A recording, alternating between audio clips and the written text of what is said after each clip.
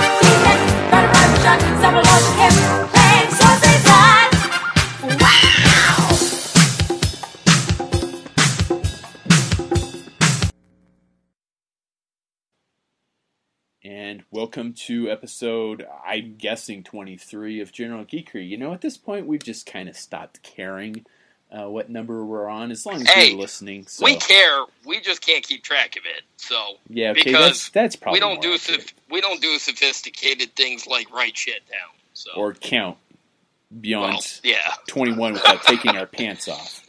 So our guest is having regrets about this. Yeah, probably. And our guest tonight is Ellie Spry of Spry Walker Customs. So thanks for joining us. Yeah, man. Glad to be here. Thanks for having me on. Well, not at all. I've been a big fan of your work for, I don't know, a long time. Years and years and years. Yeah, me too. Jimbo our semi-regular host, Jimbo, will hopefully be on at some time later this evening. We're assuming eating something, so you know, now's the time to talk bad about Jimbo while he's not here. Well, you know, every time's a good time to talk bad about Jimbo, whether he's here or not. That doesn't stop us. But slacker. Yeah, pretty much. Yeah, but don't forget, this is the guy that was telling us we should move to fucking Texas. So, right.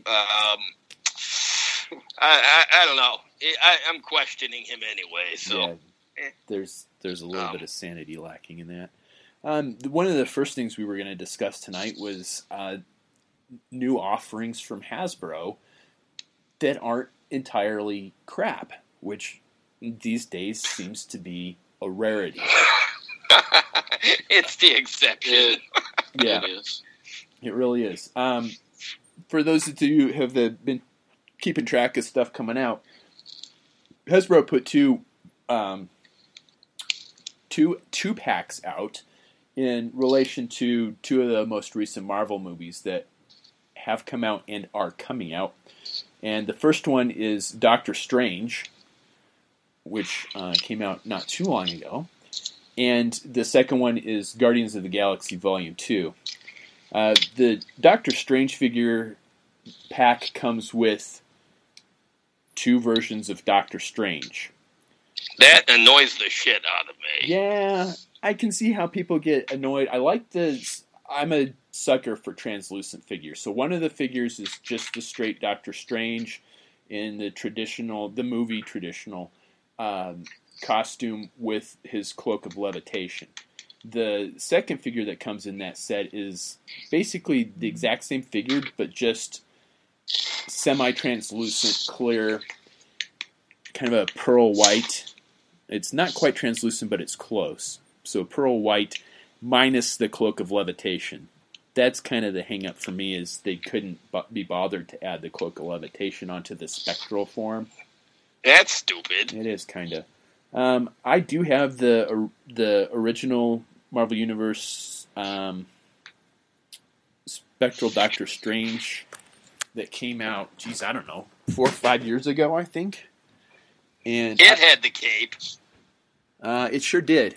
And I actually kind of like that one better. Does the likeness, does it look like Benedict Cumberbatch? The likeness, well, first I was going to mention why I like the other one better. The other one is kind of it's not when you hold them together, the new one kind of is yellowish almost. You don't notice it so much when you're holding it by itself, but when you get the new one against the old one, the old one's kind of got a really kind of a almost glittery blue tinge to it, and it looks really nice. And as you said, it comes with the cloak of levitation, and this one doesn't. The likeness is getting there, but it's not real specific. So it's more generic goatee guy than Benedict. Yeah, I mean, I was hoping to be able to get a cast of the head and do a Sherlock custom, but I don't think that's gonna happen. There's not enough resemblance in there to put it on another figure and be able to identify the who that's supposed to be. The articulation is not bad. We've got the swivel elbows, the normal shoulders. There is no wrist articulation, so I'm kind of annoyed by that. It's got the nice rocker ankles, and it does have a swivel at the waist on the Doctor Strange figures. Overall, I think the sculpt is nice. The paint job, the paint job on mine isn't bad. I've seen some where the eyes are just completely off. I got lucky and got fairly decent paint jobs on mine. The sculpt is not bad. The articulation's pretty decent. Overall, I think they're good figures and they're worth picking up for sure. If nothing else, definitely for customs, because there's a lot of room for just minor improvements that would make these figures fantastic. So the Doctor Strange is definitely worth picking up. The other one that came out was the Guardians of the Galaxy Volume 2, which comes with Star-Lord with the face mask version, his two blasters, and obviously a removable coat. I think the sculpt is really nice. It has the rocker ankles, double knees. It does not have the swivel hip joint or the swivel waist joint like the Doctor Strange figures, which I kind of found odd. The blasters will clip into pegs on the side of his legs. Overall, I think aside from the lack of waist articulation, I think the figure is really nice. I dug in my fodder bag and pulled out a knapsack from, I think it's Snake Eyes, maybe one of the old 25th anniversary Snake Eyes, and threw it over his shoulder, and it's great. I like the figure. A little lacking on the articulation, but I think it's a decent figure. The other one that comes with it is Yondu, which I thought was kind of an odd choice. Like people are complaining about the spectral Doctor Strange. I thought Yondu was kind of a weird choice for... I think he's a lot more preferable than a second Doctor Strange. Yeah, I'll agree to that. But, I don't know who I would add in for Doctor Strange. I mean, Mordo, maybe. But other than that, there weren't really any big characters in that movie that I would, I need a figure of that. No, there wasn't any. But the fact is, it should have been Baron Mordo. I mean, there's just, I don't know.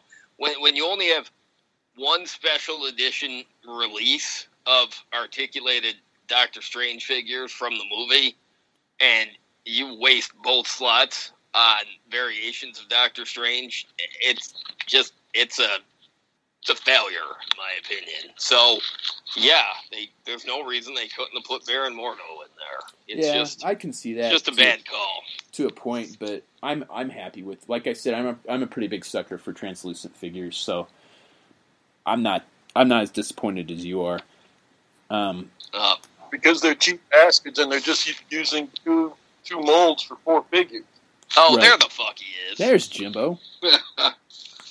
Thought we were going to get away from like 2 minutes. If y'all would answer your PMs and shit, you'd know. Well, that would mean I would have to look at it in order to answer it, and I did not do that, so no. There you go. So anyway, the Yondu figure also does not have the waist articulation like Peter Quill does not. Are they the same mold? It's not quite the same mold. It's pretty close. I mean, I thought it was the same mold to begin with, but you look at the detail in the pants, they're different. The boots are different. The torso is very different. The sculpt is really nice, actually, even though with the lacking articulation. You know, the sculpt of the Yondu figure, if you got a different head, all you'd need to do is a head swap and a little bit of repainting, and I think that would make an awesome Malcolm Reynolds custom figure. I don't even think, just minimal repainting, just touching up some of the Reaver logos and stuff like that, and this would work. And obviously the blue hands, and again, no wrist articulation, which is kind of a downer on these guys. But I think these guys, the Yondu figure, would make an awesome base for a Malcolm Reynolds custom. You just need a Nathan Fillion head, and you're all set. The Michael Rooker head sculpt on this is fantastic. So it looks like Michael Rooker. Yeah, it does. I mean, nice. For as good as Hasbro can do in 3 3/4 inch, he's got that that shit-eating grin, and he's got that that dorsal fin on his head sticking up. Aside from the wrist articulations, my other beef with this is it comes with a really nice holster for his arrow, but it does not come with an arrow. What the fuck? Right. What the fuck? Yeah. So, is it possible maybe they just mispackaged it and it was supposed to have one? No, because I looked and there's no spot in the blister pack. Oh god, that's stupid. Yeah, there's no. Hey, let's put a functional holster on this, but let's not give them the accessory that goes with it. So when I was digging for my knapsack to go with Peter Quill, I pulled out one of the the loose arrow that comes with Shadow Tracker and Zartan, and it is way too big. Way too big. So I'm probably gonna work on some sort of custom for that. Probably a toothpick is probably what I'm gonna use for base material on that. But overall, compared to what Hasbro's putting out, I think these are. Overall, I think they're fantastic figures. Toys R Us online, the Toys R Us online store had them. That's where I got them. There was a discount code, so it basically knocked off the amount of shipping, and they were a reasonable price too. So, the 2-packs have been going for right around $20, $25. I think that's right in the neighborhood where these were with the discount. What the hell? Somebody sounded like somebody was just at an airport. What the hell was that? I don't know. I didn't hear it. So, what are you, deaf? Jeez. I heard it. Total airplane mode. I think that was our guest. Can y'all not see his video feed? I see his video. Yeah. He's painting or something. No, I have mine. He's not at an airport. It was simultaneous to him moving his camera around. No. That I can clearly see his collection behind him, and he hasn't moved. Well, you're fucking wrong because he's doing it right now. No, he's not. There's Brian's bald head. Yeah, so. Yeah, good job waiting 5 seconds after I say it to say no, he's not. All right, so like I said, I'll put pictures up on the website on our podcast page when we get ready to put this episode up to go along with this. But overall, I think they're definitely worth it. Worth the figures. The cape comes off real easy on the Doctor Strange too. The Cloak of Levitation. Overall, I think they're definitely worth getting. Highly recommend it. Compared to what Hasbro's been putting out, kind of the only downside is there's not decent Guardians of the Galaxy figures to go with that Peter Quill and the Yondu. I got another one of the Gamora, armored Gamora figures, but again, that articulation's kind of limited. And it's not, not movie accurate to go with the other figures. But overall, I think they're worth getting. All right. So that was kind of our review of the new figures. And JD, you said you wanted to talk about the Han Solo movie? Yeah. Well, I don't know. We haven't discussed it too much. No. But I'm going to ask the guest first. What do you think, first of all, about the idea behind the Han Solo movie, and what and your impressions of, say, like the cast photo, or what you're kind of hoping for with the movie? Yeah, expectations. I hope they don't over-explain everything. I'll tell you, my biggest worry with this Disney acquisition is that they're just going to produce. There's going to be a movie every year, Yeah. That's what I'm looking forward to. I mean, I kind of am, but are they going to wear it out at the same time? Hopefully. Here, that's their actual stated plan. Yeah. Yeah, to wear it out. Yeah, I mean, they're going to be making a movie a year until my kids have kids. So, if they wear it out, then that's just fine, because that's a whole lot more satisfying than getting a movie trilogy and then 16 years later getting another movie trilogy, and then it was just gone. I mean, there were no prospects after Revenge of the Sith for any more Star Wars movies at all. And then, so I was a total champion of the Disney acquisition, because right away they said, we're doing 7 and we're going to do other movies. Cool. And so I can't wait to get a new Star Wars movie every year. And I'm not at all worried about them diluting the brand by doing too many movies, because if they keep doing saga movies and then jumping around and making other movies, I'm okay with that. Yeah, I guess I like mystery and things, and I just don't need everything explained. Is my thing. I'm looking forward to more movies, but I've not. It may seem weird. I'm the Star Wars fan. I've not followed everything about the Han Solo story, to be honest. I've seen the photo online, and sadly, that's about it. Well, are you? Okay. We'll start with this. How big of a Han Solo fan are you? I'm a pretty big Han Solo fan. Yeah, I mean, I love the character. I was just wondering, because a lot of the hesitation that I see from fans online tend to be people where Han's their favorite character, or either that, so they're sort of afraid to see the wrong story told with him, or it's people that just flat out can't stand the idea of anybody but cranky old Harrison Ford playing it. But I don't really see a lot of people that say, I don't want to see it because I'd rather them make, a movie about another character. Yeah, I don't really feel that way.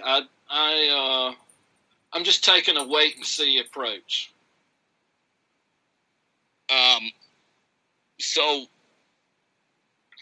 Brian, what do you think? I know you're the Sith fan, so Yeah. I mean, I don't know. I mean, I know like you like Jabba the Hutt and stuff, but I don't even know where you are. I'm not sure where you are on the whole smuggler underworld type thing, other than like Boba Fett and the bounty hunters.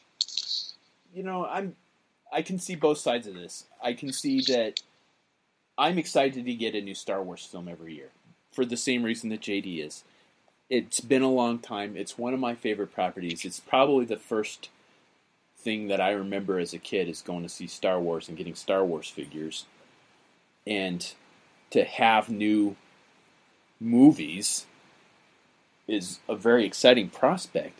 But at the same time, I'm kind of with Spry on this that, I don't want everything explained. I mean, it's starting to kind of get into that expanded universe thing that a lot of people complained about, because it's like, I don't want to see it. I don't need to know more. It's kind of nice to have that kind of mysterious background, especially with Han Solo,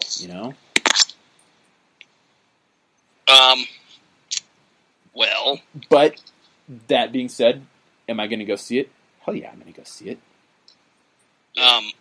Well, Jimbo, what do you think? I'm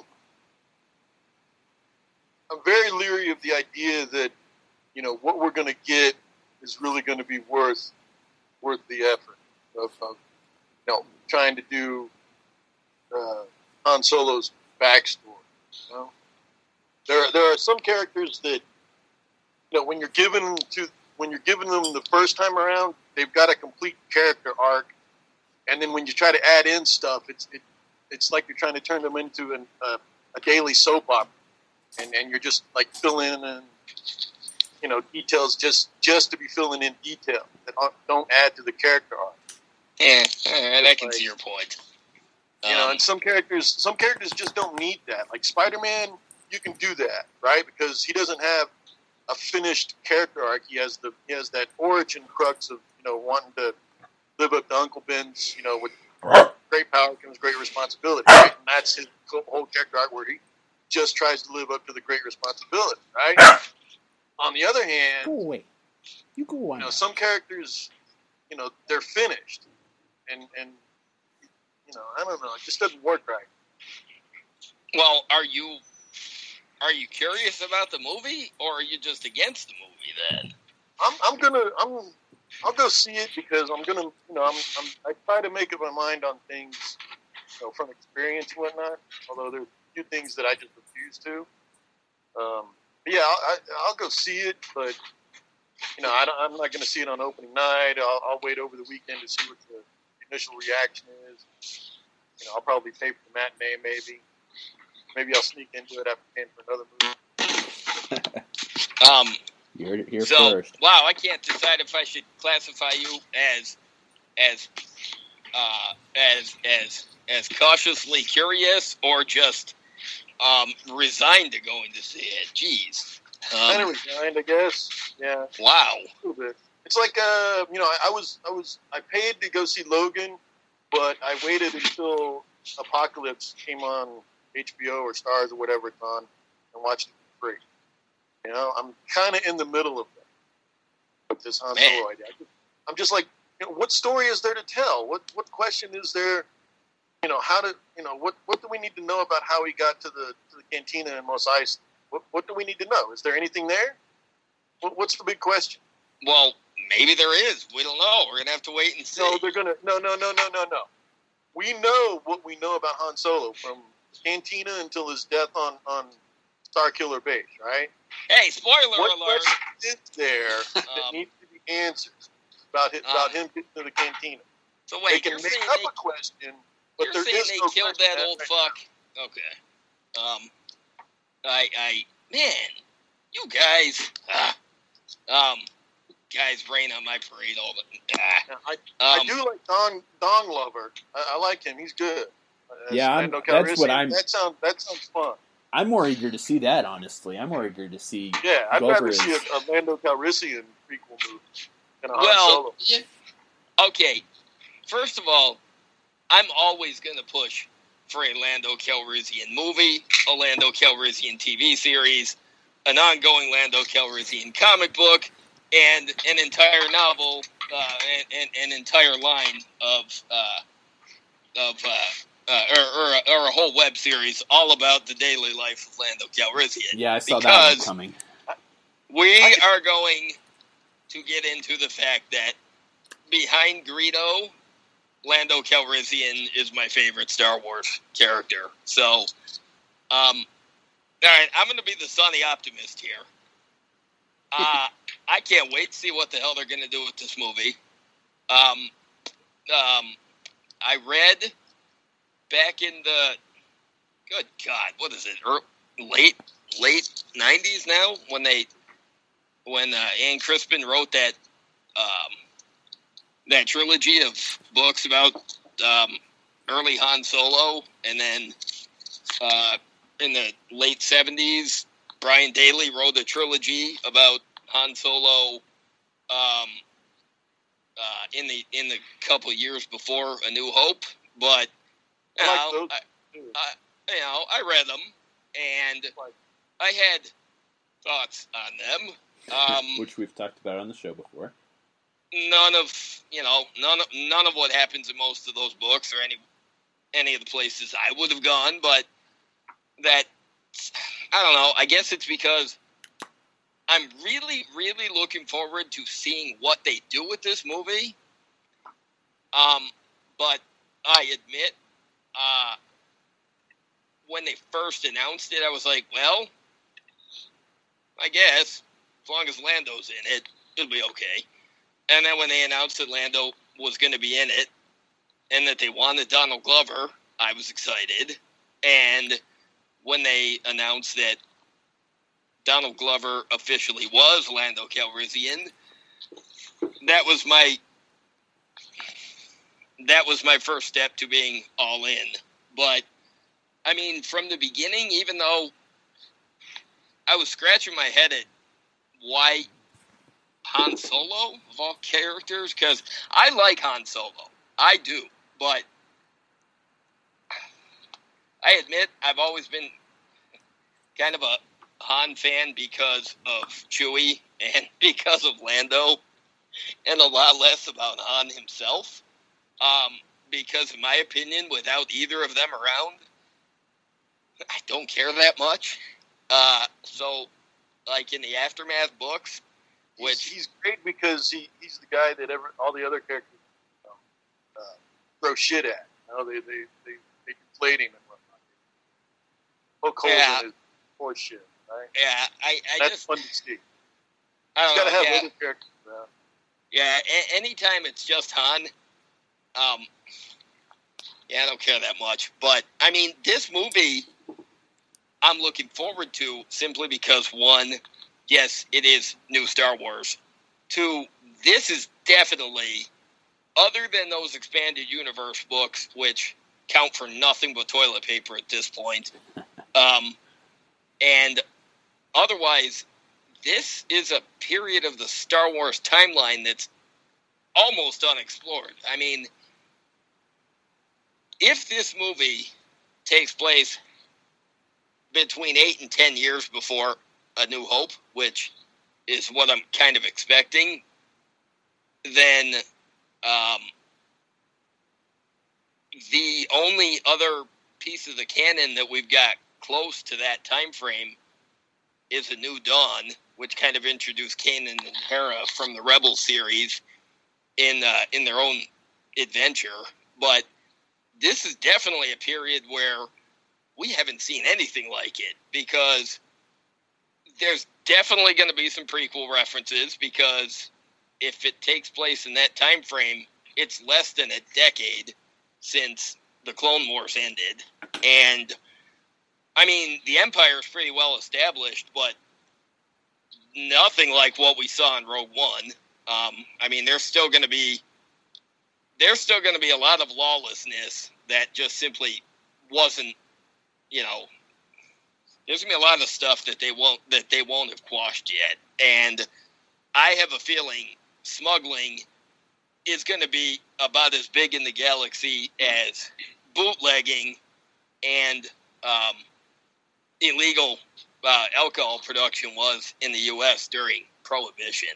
So I don't think they're going to have any shortage of adventures that they can put into this movie, because I don't really expect this to be so much an explanation or an origin of Han and Lando, as I have a feeling it's going to be very much they're going to spend a few minutes sort of introducing them, and maybe in exposition, maybe in the dialogue, they can talk about, the way their lives used to be or where they came from. But I have a feeling that's going to be more telling and less showing. And I have a feeling this is just going to be one rollicking adventure. Kind of like, the first 3 Indiana Jones movies were. I don't know. I'm looking forward to it. The one, I know I've seen complaints that people are saying, well, I hope this isn't just them showing all the established things that we know about Han's past before A New Hope. Well, I saw somebody say, I hope it's not just the Sabacc game and the Kessel Run. I don't think it will be. I think we may see that stuff, but I have a feeling this is more going to be sort of just showing the life in the underworld of the Star Wars galaxy, and they're going to use Han, Lando, and Chewie as like viewpoint characters. I think that's a pretty big hope, honestly, because I'm getting the impression that they're kind of targeting a wide audience as they can, and that's what you do in a movie where you're trying to target the wide audience, as you do an origin story. Well, yeah, but so I'm not saying that's not. I mean, I like that idea. I think that would be fantastic, but man, I don't know. I think if they play it safe, they're going to do, and I'm just using that as an expression. If they play it safe, they're going to do an origin story. It will be the Kessel Run. It will be the Sabacc game. It will be how Han met Chewie. And, that's maybe what we'll end up calling this movie is when Han met Chewie, Well, when Harry met Sally in Star Wars. I'm kind of okay with that. I don't need to see Chewie's O-face, man. I'm kind of okay if they show where Han and Chewie first met, because other than kind of offhanded references to it in the EU, where it was something about Han was briefly an Imperial officer or trainee or something, and supposedly he freed Chewie from enslavement on Kashyyyk. That is the closest we've gotten to that story, and if they go with that, fine. But didn't they touch on that in the holiday special? God, I hope not. Maybe they did. I don't think so. Yeah, L.E. Here's a funny story. Seen that in the original Star Wars comic with Carmine Infantino art. Maybe that was it. I mean, I do think that they have sort of told the story. I don't remember if those novels from the 90s included that story. It probably did. I just don't remember. But this is kind of, I don't know, I guess kind of kind of one of my favorite aspects of Star Wars has always been the bounty hunters and sort of the culture that the underworld sort of takes on, and we haven't seen a lot of it. I know George wanted to do that TV series that was never going to get off the ground because he said it was going to be too expensive. But so I think there's going to be a little bit of that. And I do know that the germination for the idea of a Han Solo movie came from George. So I think that's sort of one of the things that propelled him to do it. But I think Han is just such a popular character that people are just going to want to see what they're going to do with it. I mean, I do personally want to see... We expect that if the movie is successful, that we'll get a Han Solo trilogy as the alternate movie? I don't think so. They've not hinted at that at all. That just it's going to be one-offs. When they announced Alden Ehrenreich as Han Solo, there were news articles that said he was signed for 3 movies, and people jumped to the conclusion that meant that they were making a trilogy. I don't think it was so much a trilogy as they were signing him to say, well, we're making this, and if we need you for any other spin-off movies, well, this ensures that you'll be back for it. No, yeah. I don't think they're going to make a bunch of additional Han Solo movies. I think this is kind of a one and done thing. I mean, That's kind of. I'm sure there'll be characters that show up that sort of hint at future storylines. I'd be very surprised if Jabba the Hutt was not in this movie somewhere. I think he kind of has to be. Simply because, he's a big player in the galaxy even when Han's not working for him. So, if there's bounty hunters involved, I could see him being involved. I would really like to see the Sabacc game where Lando loses the Falcon to Han, but that's simply because, as a Lando fan, it's just something I want to see his reaction to. But I don't know. Maybe I'm being too optimistic with it. I am looking forward to seeing what this kid can do as Han Solo. Because I made it a mission a few months ago to watch a couple of the movies he's in. And this kid can play quirky characters like nobody's business. Movie. And as soon... What? There was Hail Caesar by the Coen brothers, which is basically a story about Hollywood back in the 50s and how crazy... Who did he play? What? I saw that. Who did he play? He played the kid that was in the cowboy movie. Oh, okay. Yeah, that's him. And then I saw another movie called, was it Strange Creatures, Beautiful Creatures? I don't know. It was basically about a normal kid that started dating a girl that he realized that her whole family was like, I don't know if they... What? Witches or some shit? I think I remember. Yeah, I was going to say, they were witches or they were voodoo or something. I just remember watching this kid play these two roles and thinking to myself, because I watched both movies in the span of 2 days, and I said, well, now I can't wait to see what he's going to do as Han Solo, because this kid's got all kinds of charisma, and he's definitely got the swagger that's needed to play Han. I guess before we move on, I want to ask one other thing. When they announced Woody Harrelson as the mentor, what did you guys think? I like Woody Harrelson as an actor, but it doesn't go beyond that. I think he's kind of a scumbag. Which I think might be one of the reasons they picked him for this role. Possibly. What do you guys think? Yeah, I think the same thing. I think he'll probably play a scumbag character. I can dig it. Yeah, I'm all for it. Simply because if he's playing Han's mentor, I know I read some complaints. Oh, hey, who's crinkling that? Stop that. Mute your microphone. If they're gonna show him as the mentor showing Han Solo how to be a smuggler, I think that's kind of goofy. But I think it's going to be more along the lines of, you guys remember, please God, tell me all of you have seen The Princess Bride before I make this comparison. Oh, Jesus, yeah, of course. Who hasn't? Okay. All right. What? The Princess Bride. Oh, yeah, okay. I couldn't understand you for a second. Okay. I was going to say, if you were hesitating on what that movie was, we was going to have a different problem. I thought you were talking about the Prince of Tides. I'm like, the fuck? I've never seen that, no. I can imagine it, because you seem to have terrible taste in stuff.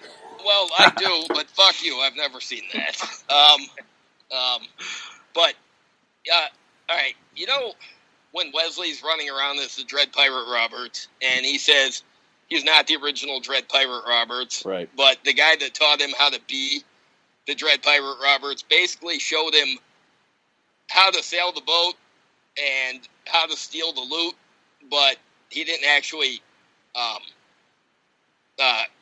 Their relationship was basically every night he'd say, "Good night, have a nice night, Wesley. I'll most likely kill you in the morning." I can totally see Han Solo's teacher, mentor, father figure, whatever the fuck he's going to be. I can totally see him being the same way. Night, Solo. Probably kill you in the morning or sell you out.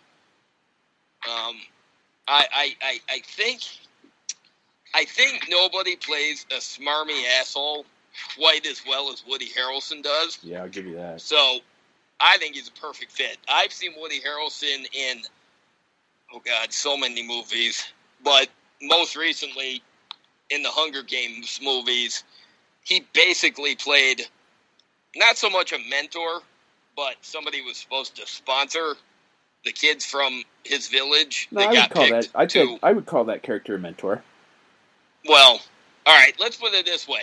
He was a reluctant mentor, and he spent most of it drunk. Yeah. And there, by that alone, I'm like, oh yeah, he's perfect to teach Han Solo. It's funny I you am should say curious. that because I was thinking the same thing. I'm like, if Yeah, he I mean, plays he'll kind of the bring same along character his, he did in Hunger Games, it might not be that a bad. Zombieland character in it. Oh, that would be phenomenal if we could see that. I mean, I'm very curious what they're going to do with him because I know a lot of people were wondering if he was going to play the same character from that that was written as Han Solo's mentor in those books. I doubt it. I have a doubt it, feeling too. for the most part they're making up new characters for this, Yeah. which is what they should do.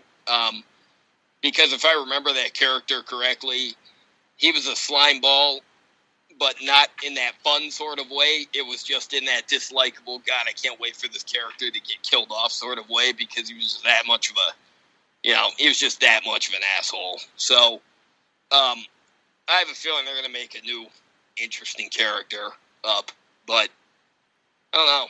I'm curious about this. I just figured we'd bring it up on this show because I wanted to, but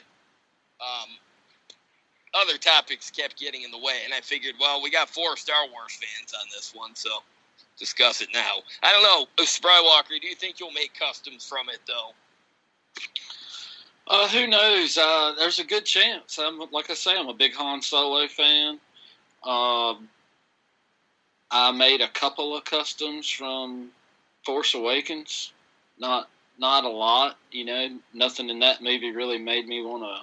No, I was thinking Really? that too. There wasn't a whole lot in that movie that had custom potential. I mean, maybe a couple of the characters from Maz Kanata's castle, but Right. honestly, Right. Yeah, I think I you know did what? 2 Force Awakens. I really customs liked The myself. Force Awakens for the movie that it was that they were making with it, but it wasn't all that. It wasn't all that artistically interesting. Right. It didn't have all the eye candy that most of Star Wars movies. No, I would say it didn't have all the eye candies that 5 of the 6 previous Yeah. Star Wars movies had, and then even Rogue One actually had it. So, I mean, Empire didn't have a lot of eye candy, but it wasn't meant to. That was a character-driven story. But yeah, The Force Awakens didn't have as much glitz or artistic wonder as it could have had. Yeah, what like do you- the shooting style, like when they were in Maz's castle, it was a lot of fast camera movements. that and drove me you nuts. couldn't really check anything out. And that's what you want to do. You want to Yeah. check out those background characters and stuff.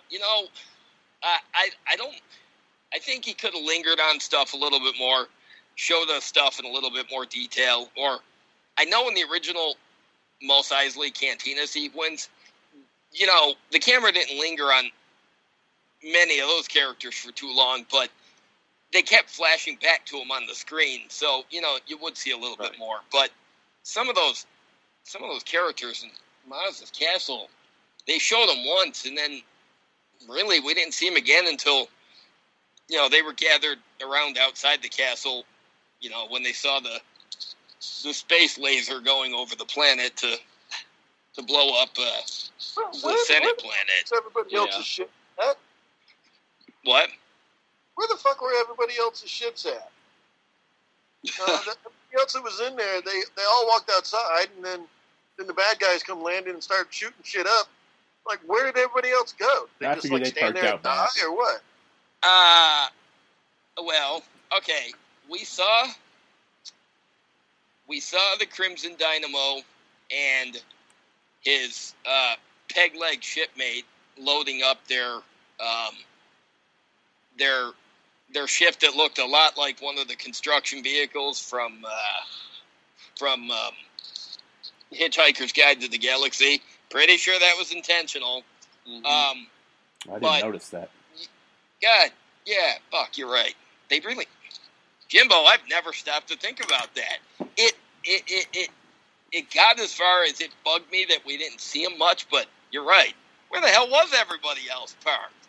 Right, there was no hangar bays or anything. I mean, Han Solo didn't even just sort of park on a hilltop and they walked? Yeah. Yeah, like a hole in the woods. I guess everybody finds a little hole in the woods. And Holy shit, you're right. And then They all ran back to the Shire. yeah. they must have, because you're right. The First Order attacks, and we see the ruins of the castle, but fuck, you're right. There's no ships strewn about or anything that would have. Holy shit! Wow, that's gonna bug the shit out of me next time I watch that movie now, because You're welcome. That's what I'm here for. I liked the planet Takodano. I liked Maz Kanata, and I liked seeing the castle and all that. I mean, in general, I like that scene, but that's gonna bug the shit out of me. That you're right. All of that stuff went unaccounted for. Would have been a really cool opportunity to just see a whole bunch of fucking weird ass shit scatter, like roaches in the light. Yeah. See a whole bunch of weird ass shit. You're right. We could have at least seen other ships taking off or something. But, of course, now that you think about it, you got the Millennium Falcon flying through the atmosphere, and, you got the shots of Rey, staring around saying, oh my God, I can't believe there's this much green in the galaxy. But, never actually stopped to consider before that you never see one single other ship in the sky. Actually, for that matter, that's not the only thing on that planet, is it? Because now I'm just realized there was no civilization anywhere else. What the hell? Yeah, they didn't really expound on that very much. Oh my God, that's going to bug the shit out of me now. And I'm not complaining. It's just going to be one of those things that I'm like, well, I don't know. I've been saying all along, boy, I hope episode 8 has a little bit more life in it. And I don't mean that in the living character sort of way. I mean the sort of, we get to see more of the fabric in the galaxy, a little bit more in depth.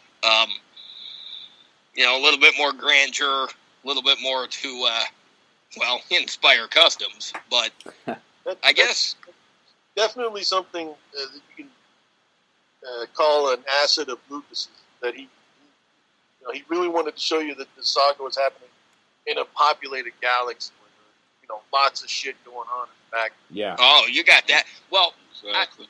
I think that's one of the things I appreciate the most about it. I mean, I know a lot of people complain about the prequels, but there was no shortage of, where you get to see what life in the galaxy looks like. I mean, different planets, different terrains, different populations, but yeah, you never left any doubt that this was a huge galaxy with a lot going on. And I know people compare The Force Awakens to A New Hope, but it didn't have nearly that kind of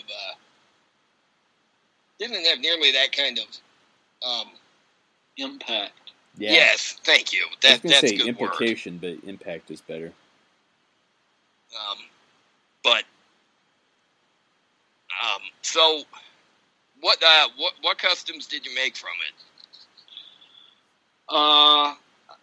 The main thing I made, a friend of mine sculpted in 3 3/4 scale, 1 1/18 scale, the Vader helmet.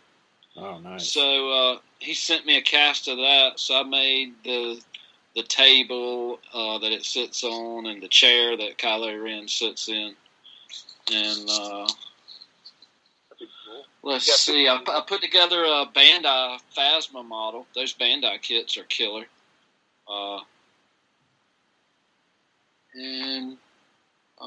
That's about it. I'm going to repaint a Rey. I want to do like an Ultimate Rey. She was pretty cool. So I'll do an Ultimate Rey at some point. And honestly, that's about it.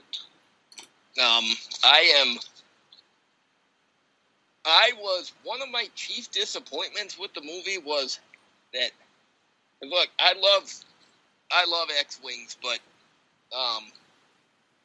why were there only X-Wings and basic TIE fighters? We didn't see anything else. I mean, we saw, that smuggling ship that we didn't really get a good look at, that Han Solo was flying around in. And then we see that, that basically cobbled together Rebel transport that I loved, that Leia landed Takodano at, which I really liked that one because that felt very original trilogy to me. But, and then, you see the actual, you see the Rebel, they're not Rebels, they're the Resistance. Let's not mix that up. You see the Resistance base, and then you realize it's nothing but the Falcon and a bunch of X-Wings. It would have been cool to see a few other Rebellion vehicles. I mean, this is the biggest negative issue that I'm having with both this and Rogue One. Is Rogue One happens literally minutes before A New Hope, right? But you got this U-wing that's never seen again. You got that hammerhead. And you got all these different ships and whatnot that we never see again at just literally 2 minutes later. And yet 30 years later, we've got the same fucking ships that we had from the last movie. Okay, hang on. Now, are you complaining about the new stuff in Rogue One, or are you complaining that there was new stuff? Okay, so you're complaining that the new stuff was in Rogue One, and there was nothing new in Force Awakens. Okay. Yeah, I mean, there shouldn't have been anything new in Rogue One, and the Force Awakens should have been all new shit. Other than I think that's one of my. I think that's one of my chief criticisms is, and that's why I got so much hope that Episode 8 is going to show us a lot more variety of everything, because you're absolutely right. 30 years after Return of the Jedi, and, I know the Resistance fleet wasn't all that big, but really? Just X-Wings? I mean, I'm not calling for, we should have seen Y-Wings and A-Wings and all that. That would have been fine, but to me it made it look like the Resistance new. Was on one hell of a budget restriction. It's like, they're trying to fight back, but they just don't have the funding that they did when they were the Rebellion. The problem with that idea is that by the time A New Hope comes around, X-Wings are they're newish, but they're not brand new. So by the time you get around to Force Awakens, that's a class of ship that's like 40 years old, right? But A-Wings and B-Wings are brand new when they come out in Return of the Jedi. No, they're not. But anyways, last longer than X-Wings, if you ask me. I'm not going to nitpick and educate you with what we saw in Rebels. I'm just going to leave that one alone. You can have your delusions. But are you? I mean, I don't know. What if we would have seen one new ship? What if we'd seen I don't know, It's like I keep saying, they did not make this movie for something else. They did not make this movie for us. They tried to make A New Hope in a different way to get the next generation interested in Star Wars. This was not geared for long-time Star Wars fans. That's why that stuff wasn't in there. It worked. I'm not saying it didn't work. I'm saying that people are bitching. How come this was so close to A New Hope? They did it so close to A New Hope to get the new generation involved. Yeah, you know what's funny is that aspect of it really doesn't bug me, because I do. I know what they were going for. Let's go back to the classic formula to hook as many people back into Star Wars as we can, right? For people that weren't crazy about the prequels. My complaint was it just didn't. They didn't put all the creative energy into it that I feel like they could have. Because Jimbo's right. There's a whole lot more creative energy behind Rogue One than there was for Episode 7. And the creative, energy of remaking the movie or whatnot, remaking A New Hope, basically, and the love of why these movies are loved 40, 30 years later and whatnot. It's nothing to do with the ship design. We like the ship, but nobody's like, oh, those movies suck except for the ship design, Yeah, I suppose not. Although, there are those nerds out there that probably did that. We just don't know those nerds. Yeah, I was going to say, you can't tell me they're not out there. Well, Force Awakens would have been dog shit if it hadn't had X-Wings and TIE Fighters. Nobody said that. No. It's not the crux. But, well, I don't know. Are you, well, Why I don't know. Why hasn't Hasbro made those First Order Higgins boats, those landers? I would think that those should be pretty damn cheap to make, Man, you want to talk about a stupid-ass looking ship. That thing was a fucking boat. That thing was a fucking boat that flew through space. That was absolutely the least interesting damn ship design they could have gone with. It was like a box with a door on it. That's what a Higgins boat is. Landing craft. Yeah, but it could have been cool looking. Did you see? You know what? Over the weekend, I rewatched Aliens for the first time in a long time. That dropship was awesome. They could have done something a little more interesting. Damn it. That's not a true thing. We're not going to fucking mince words here, goddammit. Just agree with me and shut up. No, because you're talking about something entirely different that serves an entirely different purpose. True. Anyways, so, hey, Customs. Hey, Skywalker makes them. And, dude, you know what? One of my favorite things about your Customs is this. Your ability to create multiple figures that actually finish out a scene. Like, you've got that lineup of characters from Jabba's Palace, and, it's every fucking body. Every character that was filling the screen, all those little characters that you only see a third of on camera when they're on the sail barge, dude, you fucking made everybody. Yeah. When I customize, I'm lucky if I can get a few characters out of one scene before my brain has moved on to something else. And, you did, everybody. How do you do it? I'm a big Jabba's Palace fan. I'm a big Cantina fan. I like the seedy dives, I guess you'd say. So I'm interested in those characters. And also I made Jabba's Palace in 3 3/4 scale. Yeah, I saw that. That was fantastic. Oh, that's right. Yeah, you did. That was kind of the inspiration to have more characters. Yeah. Yeah, that makes sense.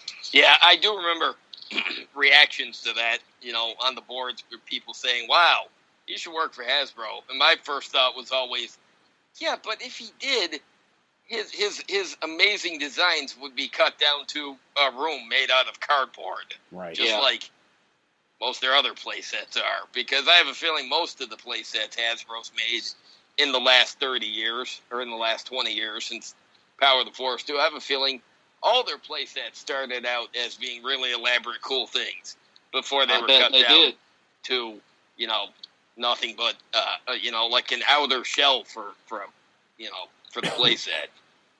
Right. So, what was your first, what got you into customizing? Way back in '95 with the re-release of the movies, all the remastering of the films, and they were re-released to the theaters. Had a son that was 3 years old. We went to see all the movies as they came out, was totally shocked when, we're turning the corner in like Walmart or somewhere, and all of a sudden there's Star Wars figures, and I was blown away. It was like, this was like before internet was everywhere and people knew everything that was happening.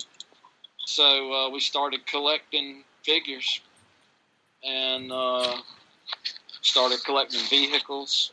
And the wife was kind of complaining, like, you guys have vehicles and figures everywhere.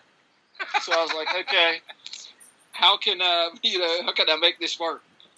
So I made a Hoth play set out of styrofoam, just white, poly-extruded styrene. Everybody calls styrofoam. But yeah, computer, like packing boxes. I cut the shape of the tunnels and things like that out of those, and we had all our vehicles in these computer packing boxes. So and then your a sheet first of custom white. face set? Yes, my first thing I ever made was a play set. God damn! I made the Hoth play very set. atypical. Yeah.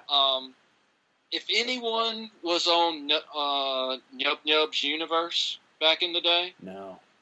that was the first website I ever found when we got internet. And Holy shit! I remember that. Boy, talk about the blast from the past. Yeah. So I found Nub Nub's Universe, and I was like, "Holy crap! There's like someone else out here doing the same thing I Right? want to do, but way better." So It's like, hey, somebody else is painting toys. Sweet. yeah. Because I seriously had no idea, anybody else would be doing that. All right, so you started your customizing career making Hoth playset. Now, did that inspire you to make Hoth figures the same way making Jabba's Palace inspired you to do, other Jabba's Palace figures?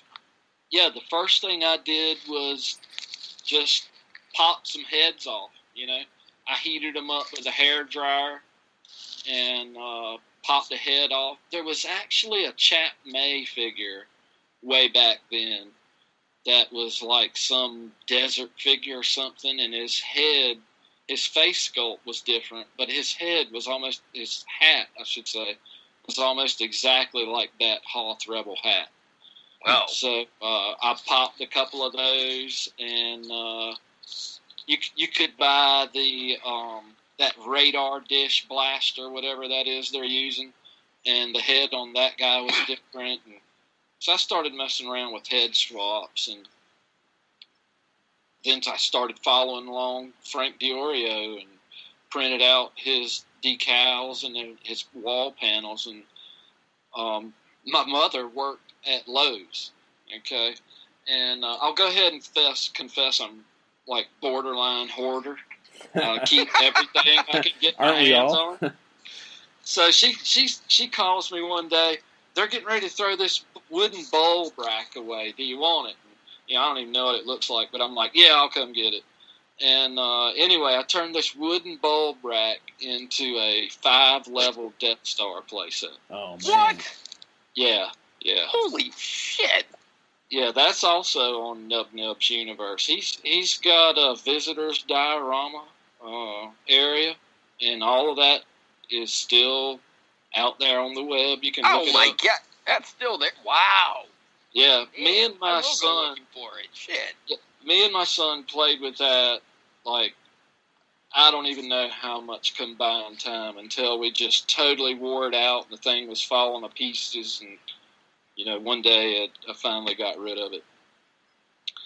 But that's how I got started, mainly Nub Nub's Universe, finding out about Frank. And I actually went to Star Wars Celebration 2 and met Frank and hung out in the diorama workshop room and all kinds of fun stuff. And God damn. that's how I got my start. Which one was Celebration 2? Was that for Indianapolis? Okay, was that for Attack of the Clones or for... Yes, yeah, Attack of the Clones. Okay. I haven't been to a Celebration, but, online, I've always followed them every time they have one, because it was always interesting to see, or to read the interviews with the Star Wars guests that they'd have there. So, yeah, that was one for episode 2. So, how much time did you spend at the convention? Like, did you see, like, the guests or whatever, or were you just there to sort of experience fandom? I'll be honest. My main intent was I pre-bought a bunch of autograph tickets, and I got a lot of action figures autographed on carded figures, and I got a couple of photos autographed.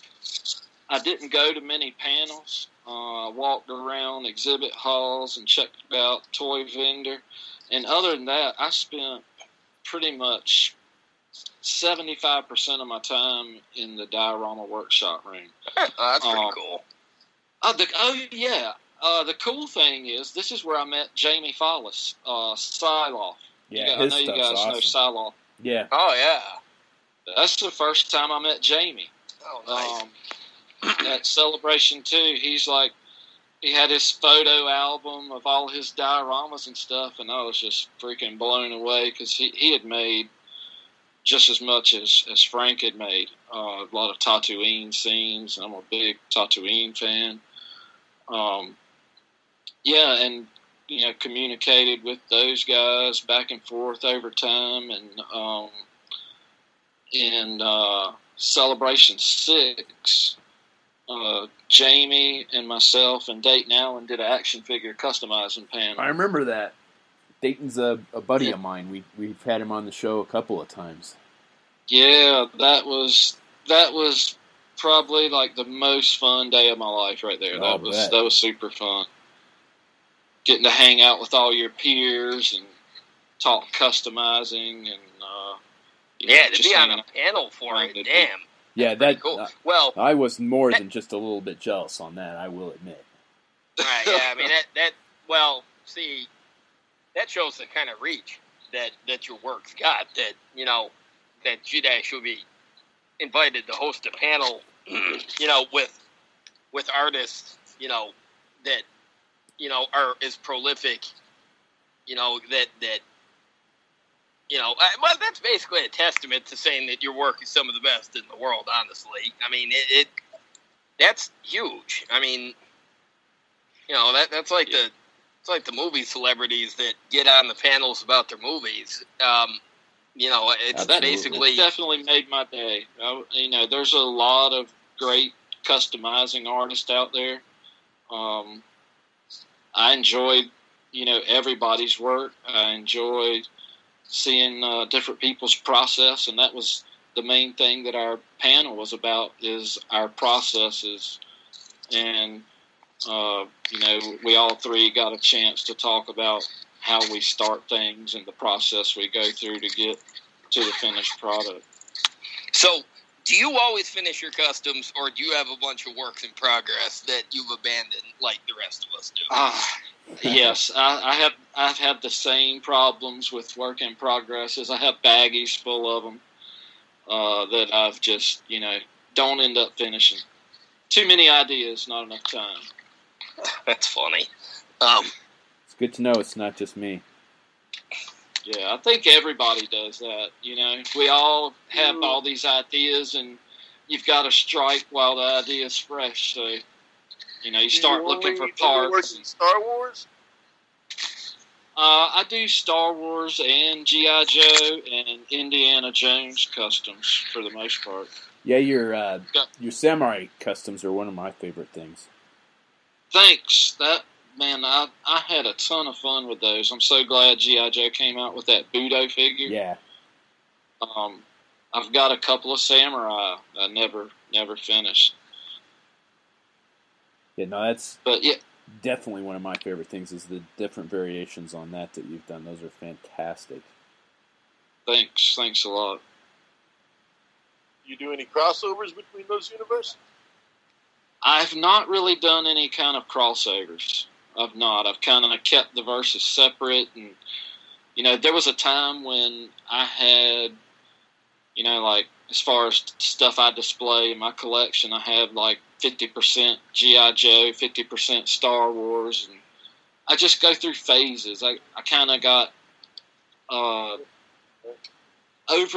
customizing Star Wars for a little while because of the figures Hasbro's been putting out. Right. It's a common theme.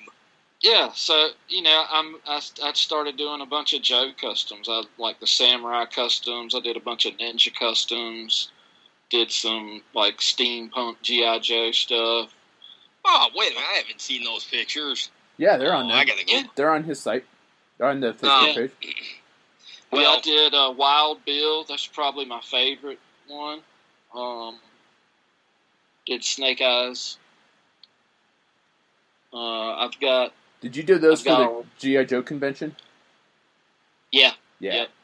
I did a Lady J for that, but it didn't get to Ratfink in time to join the team there. I remember that. That's a big bummer. Yeah, I was kind of disappointed in that. I did 2 green shirts, and freaking Ratfink's dog supposedly ate one of them. I got him back in pieces. Ouch! Oh, that sucks.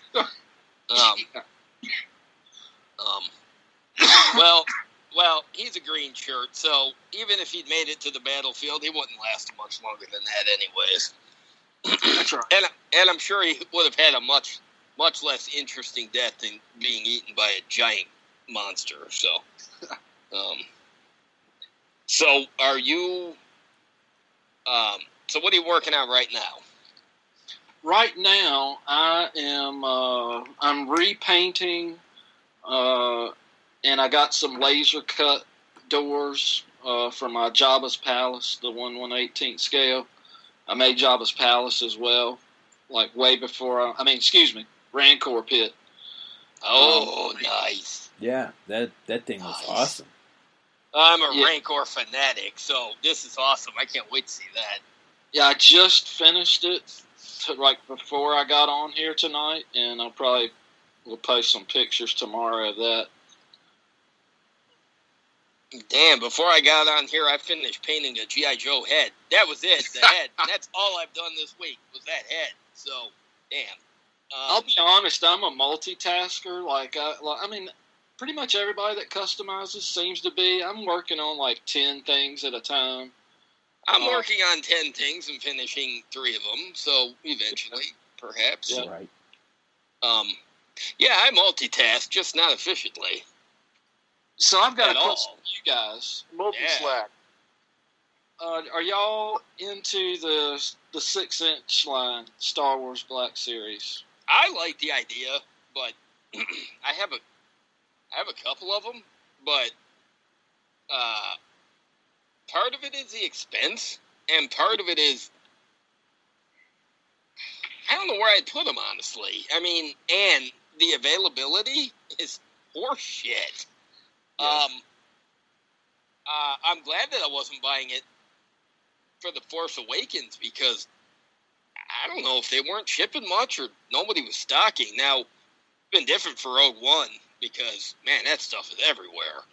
I don't think there's a Rogue One figure that I haven't seen in the stores, whereas there's plenty of Force Awakens figures that I didn't see. And even now, like, they've got that wave with Obi-Wan and Sabine and the Snowtrooper, and never seen the sign of it. Never probably will at this point. Even if I did want to collect them, I'm not a person... I don't mind ordering stuff online if I need to. I'd prefer not to have to. And I'm not going to get into an aspect of the hobby that absolutely requires that not only do I have to buy it online, but I also have to pre-order it to ensure that I'm able to get it. That's just annoying. I mean, Yeah. as an active Transformer buyer now, I know that it might take a while before I see it, but eventually I'm going to, and I'm not going to have to order it. I don't know that that's true with the new Titan Return stuff. No, but that's what I'm saying. Wave Is most 3 of it.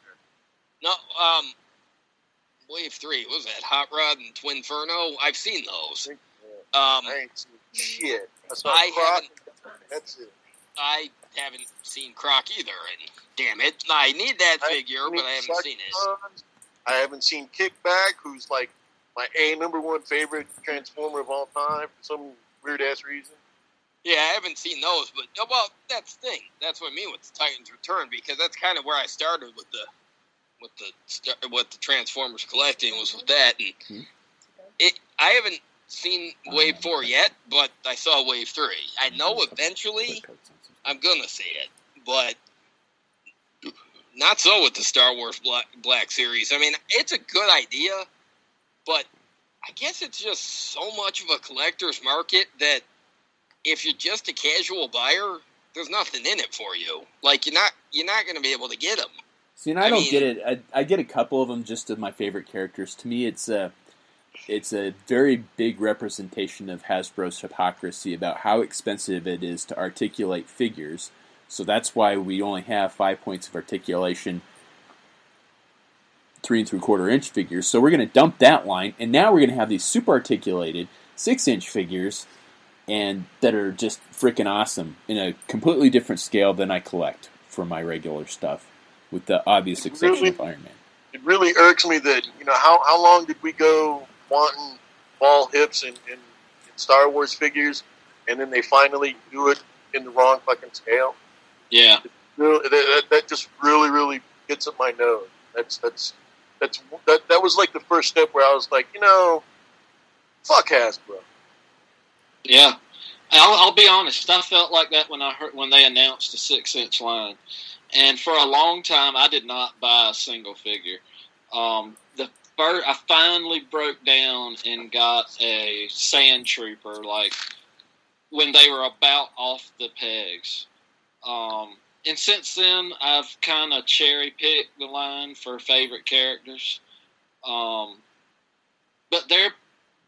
it's Hasbro pretty much trying to force the collector to the 6-inch market.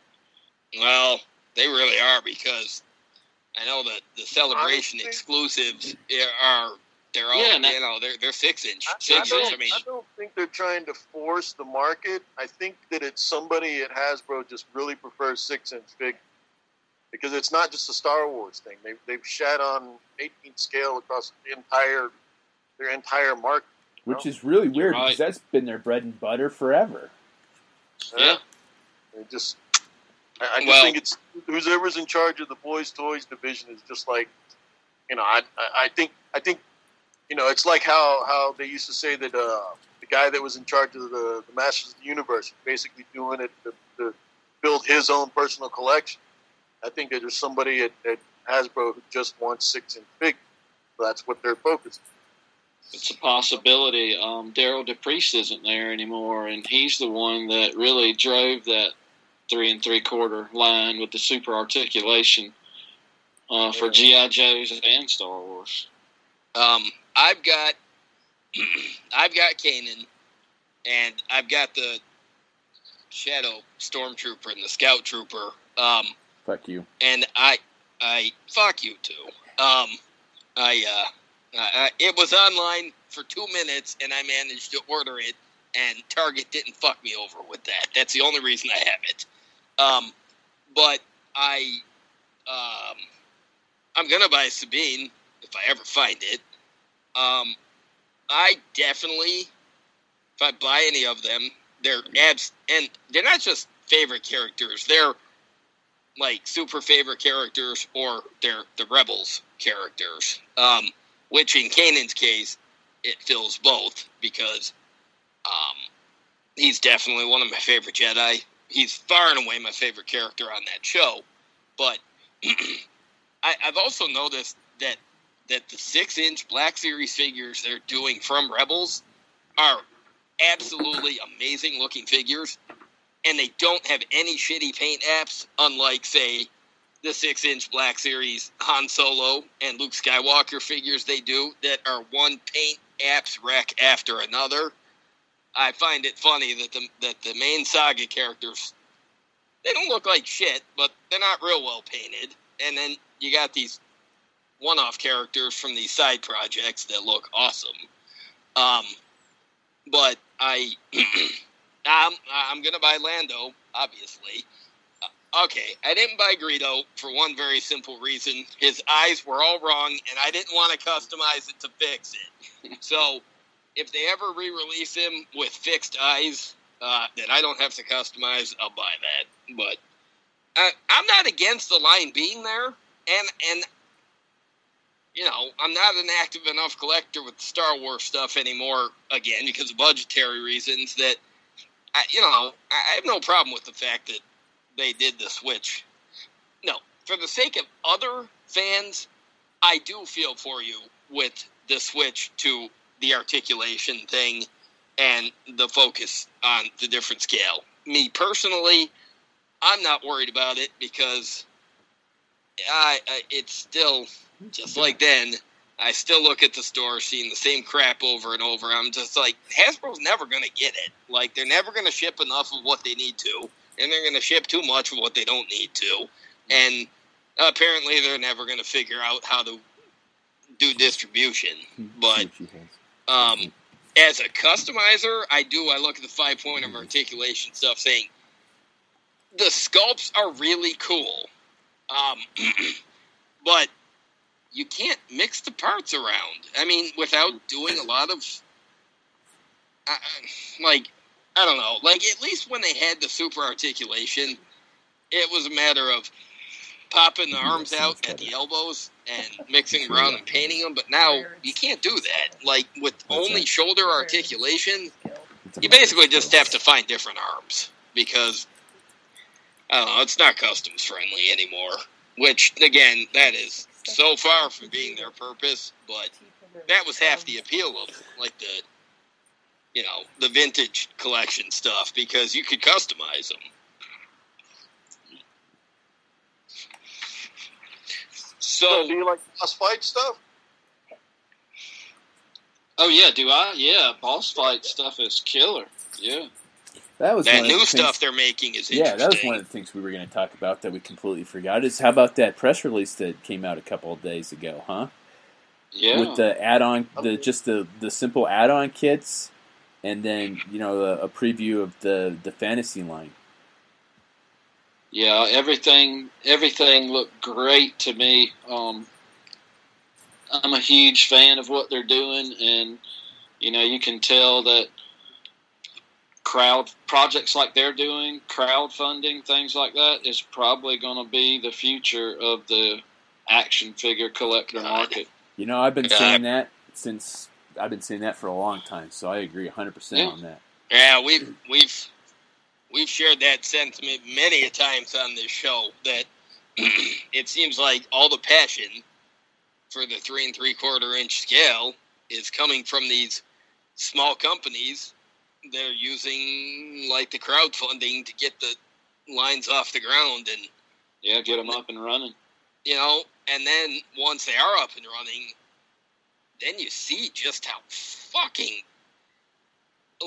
just how amazing stuff their plans were, and they pull them off beautifully. Like that fantasy stuff that they just revealed. I mean, look, from my own collection, a lot of the medieval fantasy stuff, for fodder, but it's not something just I would doesn't fit in, right? Yeah, I'm in the same boat. I would totally like to buy it, but it doesn't fit in with anything current. But for parts, oh hell yeah! I mean, their head sculpts alone really blow away everything that everybody else is doing except for Marauder.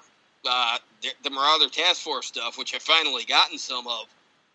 Holy shit. Boss Fight scopes out Marauder stuff, right? No, yeah, I know, but I'm just saying there's only 2 companies producing that kind of quality stuff, and yes, I know they're sourced from the same company, but I just mean they're the only things that the only game in town. Look, yeah, I mean, well, and they're all modern stuff. Okay, I mean, we'll just base it on that, because the first hack stuff was all the Greek myth stuff, and then this stuff is medieval fantasy stuff, and then later they're going to do space stuff, which they've already said. But although I'm more likely to get into that simply because it'll fit, but just for fodder, dude, the stuff they're making, just there's no competition. I mean, and it isn't like, you know, at the conventions, you see the pictures of the prototypes that Hasbro's putting out, and the prototypes look great. And you know damn they're well. painted by an artist. Right. Exactly. So you know damn well that the production figure is going to be less than half of that kind of product. Where that's not the case with the boss fight stuff, because what they're actually shipping is every bit as great as the prototype was. So I don't know how their factories can get that much detail into it when clearly the factories Hasbro is using have decided, well, fuck you, we don't have to do that well. Because, again, yeah, you're right. Boss Fight makes the stuff for Marauder, but they they take care of the manufacturing and they maintain all the detail the Boss Fight put into it. So, I think they use the same factory. They do. Most stuff. But then, remember, for a couple years there, Boss Fight was also doing contract work for, like, the G.I. Joe Collectors Club, and look at the stuff they were putting out. They weren't just doing head sculpts and armor sculpts. No, they were also consulting on, recipe makeups for the figures and everything. And since they went, since they moved on so that they could concentrate on the Hacks line and, the task force stuff, you can definitely see that they were adding an energy there that the club simply just apparently doesn't have anymore. If you look at that convention set, you can see that there was a brief shining moment where the Marvel Universe line wasn't just rampant dog shit either, because of Boss Fight being in Hasbro. because I'm pretty sure those are Boss Fight big. Yeah, because what they're doing now is fairly much crap. Well, if it's not crap, it's just badly painted, I guess. So are you into it, Skywalker? Like, are you buying? I mean, are you buying it to collect it, or are you just sort of admiring it from afar? I'm admiring it, and I've bought some blanks. I bought some blank figures, and I bought the skeletons. I got two of the Gorgons. I need to get a Medusa. Yeah, that Medusa's sick. Well, because you're gonna want a Berserker to make Globulus. No, because my girlfriend collects Medusa stuff, and so I want to get that figure for her, in the snake version and the human version. But I do want, even though it won't fit into my collection, I do want a Spartan warrior because holy fuck, those are cool. Yeah.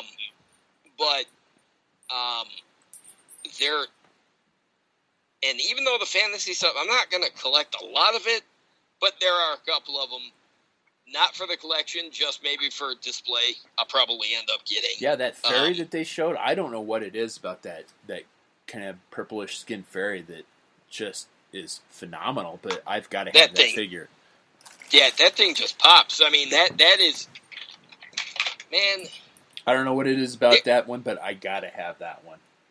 That whole line, it doesn't fit in with the stuff I collect normally, but just on their own, because there's plenty of lines that I'll buy one thing from it just to have it, and that's definitely a line that I'm gonna end up looking to do that, because they're just doing stuff that nobody else is doing, and nobody else can.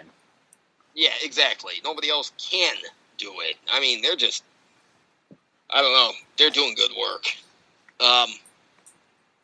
And I think that has to solely be attributed to the fact that it is crowdfunded. I mean, they're targeting specific audiences that are specifically going to buy this stuff, whereas Hasbro's got to kind of shotgun and throw everything out there and hope somebody buys some of it.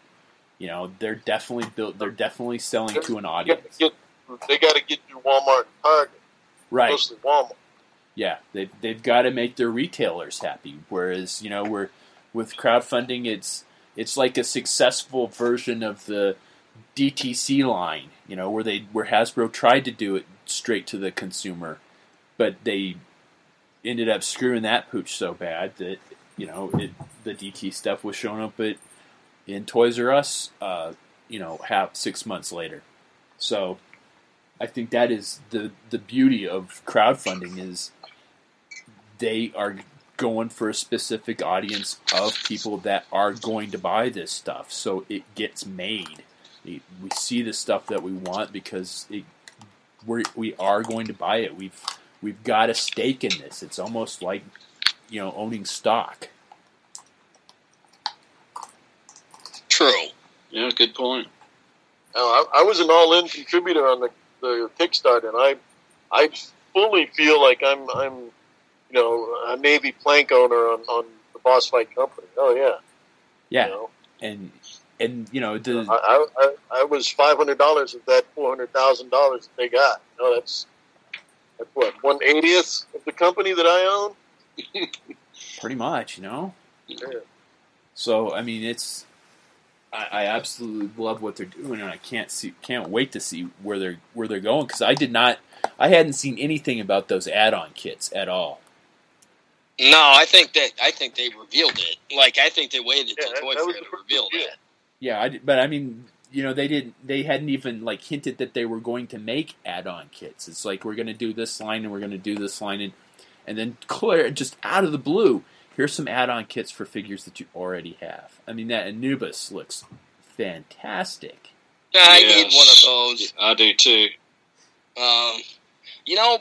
All right, now it's funny. I look at things like that, and now I'm not into Stargate. I'm not. I mean, it's neat, but, all right, I saw the movie. I never watched the show. But Good stuff. I like it. It's not something I would customize, but I admit I looked at that Anubis and I said, well, I could make a Colonel O'Neill figure to fuck. Damn it, they did it. And I thought the same thing. I saw that Anubis and I'm like, man, we're going to see some Stargate customs. Mm-hmm. I'm like, man, are they doing Raw? I didn't see it. But, no. Not yet, but who knows? I mean, I think it's going to depend on how well this stuff does. And I think it's going to do really well because there's nothing else that quality like that out there anywhere. No. Well, I don't know. Well, do you ever look at that stuff and think, well, that'd make an interesting Star Wars custom? Oh, yeah. Yeah. Because all right, here's the thing with the Star Wars Galaxy. Literally, there's not much you can do with it that isn't going to feel like it could be a part of the Star Wars Galaxy. I mean, there's a couple of exceptions. Sometimes they'll do some stuff that you're like, well, that doesn't really fit the vision. But, I don't know, man, some of that stuff. Here's a free idea for you, Spry. Okay. Get the Black Racer Gorgon, the one that's all black. Yeah. Sith Gorgon. I'd be sick. Yeah. With Darth Maul's tats and shit. Yeah. That would be sick. Do it up, man. That would look badass. Yeah. All right. Technically, those are not tattoos. That's actually Darth Maul's skin.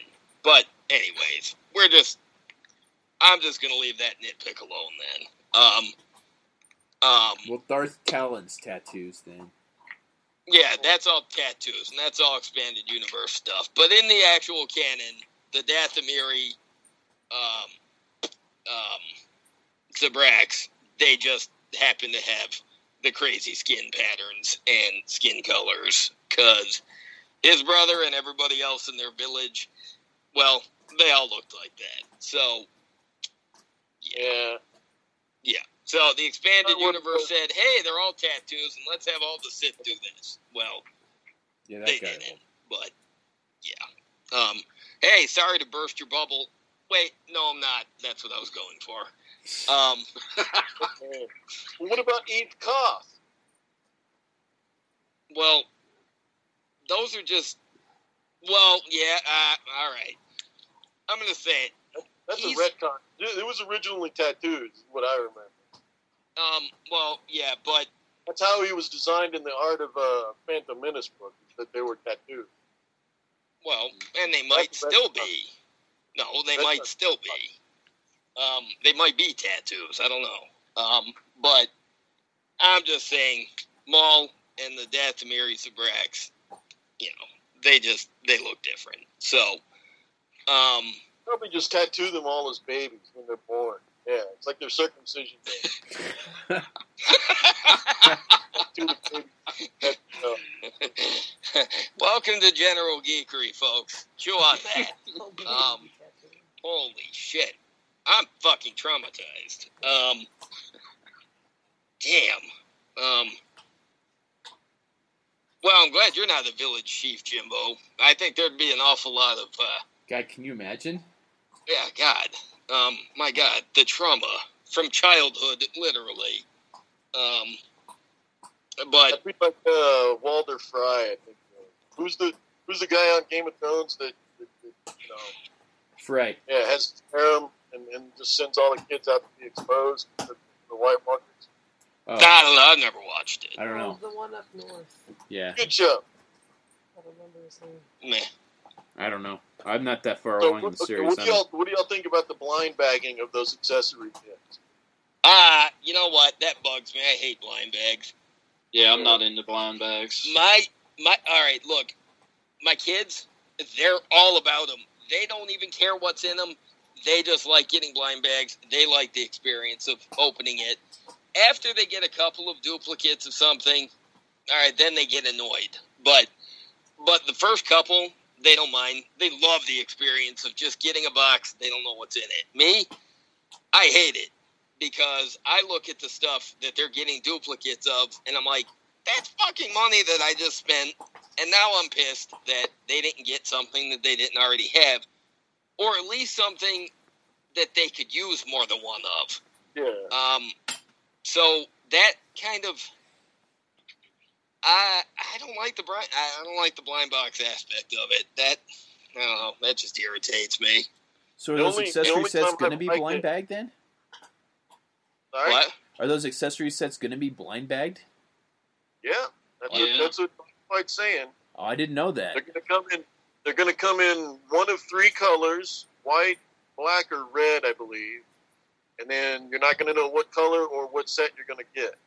Well, Okay, I'm if- not cool if- with that. I could care less about what color it is because I'm going to paint it, but I want to Yeah. know what I'm getting because there's specific stuff that I want and there's specific stuff like I don't.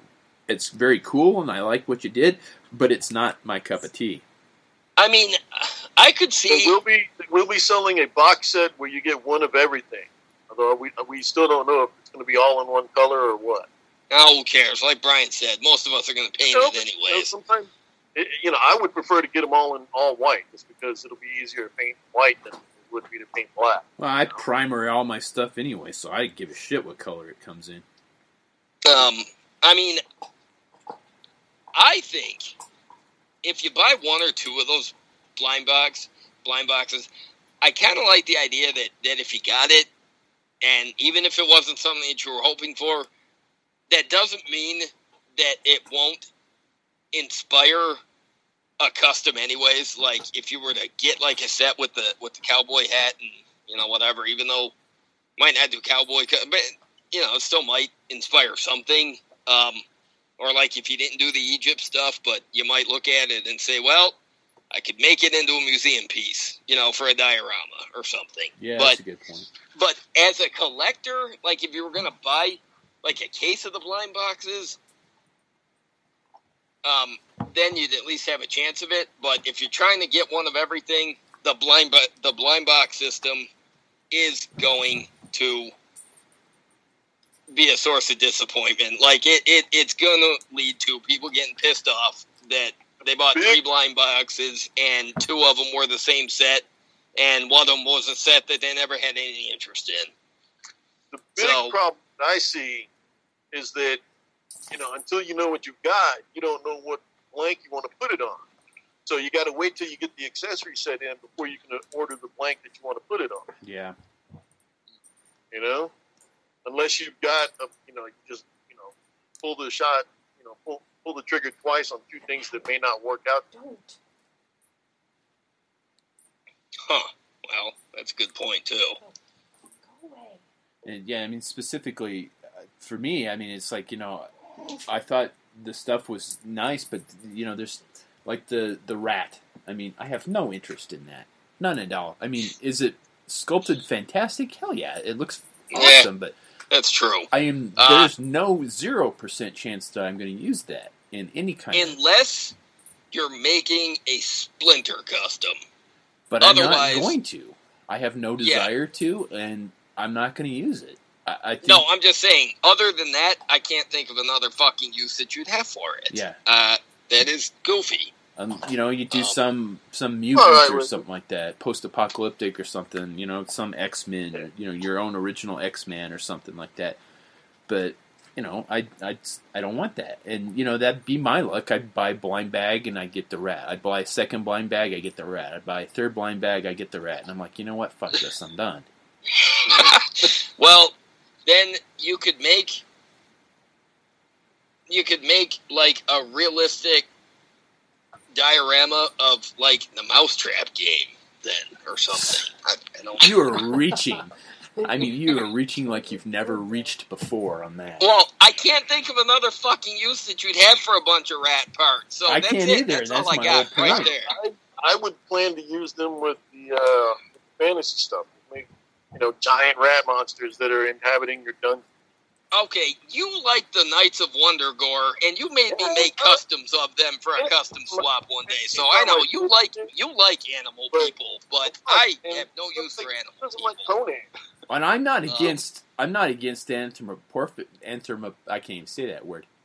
That fucking word, yeah. No, I'm not against it. I'm just saying, I'm the same way. If I bought a blind box with a bunch of rat parts, I'd be like, well... I mean, I don't know I what I would absolutely do with love it. those Papo figures, and they have regards- zero articulation, and they're some of my favorite figures because they're fucking awesome. But a rat? I mean, come on. What the I hell? don't know, Sprywalker, what would you do with the rat parts if you had Yeah, I have no clue. That one was kind of bizarre. Hey, wait a to me. minute. Wasn't there a rat guy in the cantina? You could make him. There you go. Yeah, honestly, there is. He's looks like a tall jaw, and he turns around. He's got a rat face. That's right. He's got a rat face, and doesn't he have like a cloak, like a D&D rogue? Yeah, pretty much. Oh, see, there you go. Hey, Brian, I found another use for it right There there. you go. I'm sorry. Just make rat Jedi. No problem. Now, specifically with the rats, what I heard was that there's the heads, and then there's the fur, right? You got the rat head, the chick, and then you got the capybara head on the dude. My understanding is that you'll get both of those heads and both of those collars, but then you only get one pair of hands. Well, What the hell? That's the whole set of that. that's so you have to buy another set then. Wait. So you get rat heads and collars and hands and tails? Maybe? No. Okay. I didn't see any tails. Okay. So we're gonna make a rat set, but no rat tails. Okay. All right. That works. And I think the boxer set you get all of that together, both the male and the female, but they only come with one pair of boots. Well. I don't know. I just don't that's think weird. they cut it out. That's weird. I really hope they walk that back. Well, this is your only chance to make a custom of Big Boa's wife. So, there you go. Because apparently that's a thing that nobody ever thought of doing before. But now you're going to see that. What's her name? Bo Adrian! Gotta think on that one.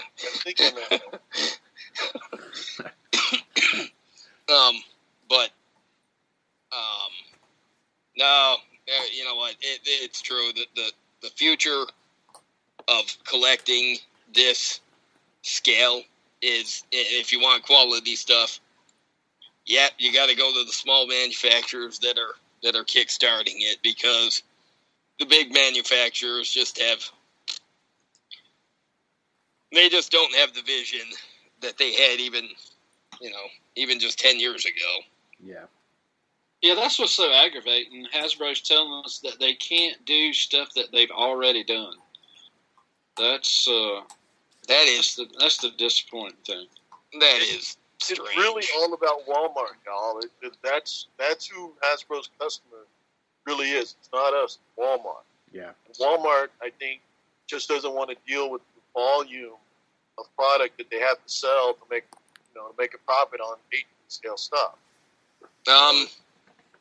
Yeah. I think that's really what it is. Hasbro would love to make all the money, but Walmart, they don't. We've known for like 20 years now that they consider toys to be lost, where they don't mind losing money on to a certain point if it'll get you in the store to buy other shit. But they don't have any interest in serving our needs just as toy collectors. No.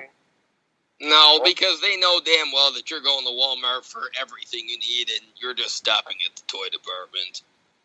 I don't go to Walmart for fucking.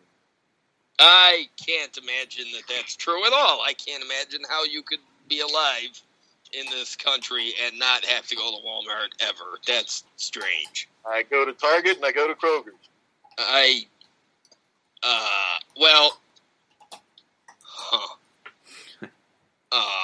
think you broke JD's brain on that. I was going to say, I'm completely baffled. Unless you happen to live in a place where there just is no Walmart, I can't see how you could avoid it. That's odd. Which is not usually the case. I mean, it's usually I was going to say, I I don't see how that could be possible. Because most lived cities up in have the mountains, two of Walmart them. was the only place within 60 miles to go. I was saying, some cities have more than one of them. So, I've got 3 or 4 of them within 5 miles of me. Jeez. And you never go? Really? Nope.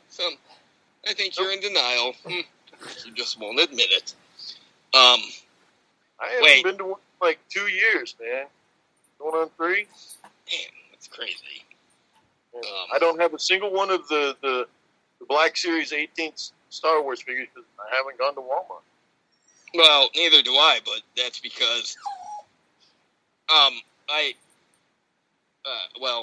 And that is the if only you reason need- I've gone to Walmart recently is because I wanted decently sculpted. That's the reason I go to Walmart. Well, I went to the one in Woodland Park, All right, that's true.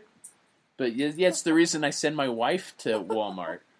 I was going to say, she bought the Death Trooper and the Scarab Trooper for him. So, I know I bought those. I bought those myself, but she got my First Order Stormtrooper. First Order Stormtroopers. Well, yeah, because, I mean, I haven't no, she bought did get any me some of Death them, Troopers. but that's because I didn't need Poe for Yeah, Finn JD, or Han, and that's all there was here. Yeah, you're right. She got me some Death Troopers, too. I did. I kind of want that spider from the Kong line. King Kong line? Yeah, I've That's only a... kind of been looking at that stuff. People are getting it, complaining about saying that the Kong is nice from about the waist up because there's no lower articulation in that figure. Yeah, there's just neck and arm articulation. All I've seen. And that reminds me of one of the things that I wanted to mention. Jimbo, have you seen the 1/18 scale mech from Lost The Planet? Highballer? Yeah, Yes. I saw it. I've been wanting to get that thing for like 3 years since they first announced it. It's in I got- stock somewhere. Say what? That link that I posted on our Facebook group, they have it Right. in stock. Yeah, it's been out since, I want to say like August. Really? I didn't know that. But yeah, I just haven't had the money for it. There's the smaller mech that I want to get first. The little, it's kind of like the Acid Rain Raptor, just a little one-man, little speeder kind of thing. Okay. Oh, yeah, I think I That- know what you're talking about. The evacs. I got those figures. Spryman, you may want to look into those because they'd be good Star Wars fodder. I think a lot of them. And what mechs are these you guys are talking about? All right, for the so Lost Planet line from from a company called Toy Notch. Okay. I'll have to check that out. I don't know about Google I image have no idea. Lost Planet Highballer, and they've made a mech of this thing, and it's 1/18 scale, and it looks absolutely fantastic. It lights up. It's beautiful. It's like what, $150, $200? 198 is what I saw it for. Whatever Yeah. place has it in the link that's on our podcast group. It's 198. If it's up to the quality of the figures that I got, it's going to be nice. Yeah, and it looks fantastic. I mean, I was surprised that it was only $200, honestly, because it looks like a much more expensive toy. I was expecting at least $300 or more. I think I barely glanced at it. It's the line and what Toy Notch have done. They really deserve a lot more renown and praise for it. Honestly, the figures that they put out, they're, to me, you know, I love articulation, and I love, even more importantly, I love good proportions. And these have some of the best proportions of human beings in any 18 scale line. They're just really awesome looking. I have no idea what this line is. So Google it, dude. Paint Seriously. hats on some of the heads. They could be better. They need to be better. Yeah, there's one guy in there that's just straight up. He looks like a swamp dreadnought. You know, straight out of the package. That guy would fit right in as an ass beater with a dreadnought. There's another guy that I'm thinking of using to make my own Battle Force 2000 Avalanche. The chick in it is one of the best female figures ever. It's just astonishingly nice. Yeah. Yeah, Is that you, so- Spryman? Yeah. Okay. What time is it for you now? Almost 11. Oh, shit. well, Yeah. well, I was gonna ask. All right. You said that when the special editions came out, your son was what, 3? So you took Yeah. him to see him. So how old is he now? God, he's in his 20s, then, right? 24. Yeah. So how? I know you have a lot of adventures playing with the toys that you were building then. Like, how long was he into it for? Like, I would say till he was 13 and he started playing drums and, stuff like that. Now is he a geek, or was it just something that he's just sort of outgrew and then he just moved on to other stuff? I would say he's got a small amount of geek side to him, but not total geek. He's likes what I do. He doesn't like collect or anything at this point. Most of half the stuff I have is really his collection from when we started out. No.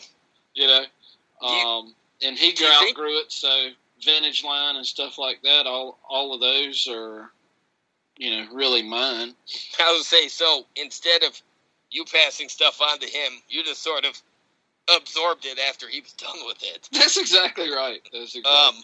So is he your only, or do you have others? I have another son that's getting ready to turn 14.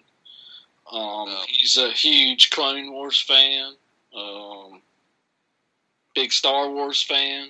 Did you start him on Star Wars with Clone Wars? Because that's what happened with my daughter. She was 4 years old when I took her to see the Clone Wars movie, and she's been a fan ever since. I did not. I started him on the original trilogy. Yeah. I took her to. Good man. Yeah, I took her to see it because I figured, well, she was too young then to, I knew that she wouldn't get into live action movies. Not really. Although, now I always make the joke that she's the type, it doesn't matter what's on the TV, she'll watch it. I always say that she's the target audience for the Yule log that they put on for Christmas. Because if the TV's on, the kid will watch it. The news, doesn't matter. She'll just watch it. But, then Clone Wars was coming out in the theater. I was curious about it. I wanted to see what they were going to do with it. So I took her, and she latched onto it right away. I mean, Ahsoka and Anakin, and God, before this podcast, we were downstairs watching the Clone Wars on Netflix. She's 12 years old now. So and last week, we went to see Rogue One in the theater for the third and final time before the DVD comes out next month. Yeah. So she's You know, and she's into superheroes. She's into Pokemon, and you know, she'll say some really geeky stuff sometimes, and I'll be like, "You are such a nerd," and she'll be like, "Yes, I am," and I'm like, "Yep, just like your dad." Yeah, so I know, like, she's a geek for life. I don't know about my 4-year-old. He wants that big King Kong that's out right now. I don't want to pay $35 for it. If it clearances, I'm buying the shit out of that for him because see, I've heard kids into people gorillas, seen monkeys. They're finding it for $25 somewhere. I might pay that. All right, now I know he's only 4, but he likes the Planet of the Apes movies, like those, you know, the ones that they're doing right now. Yeah, the remakes. Yeah, remakes.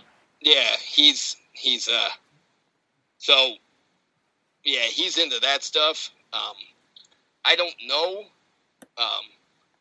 how geeky he'll be, but at least I got one that is.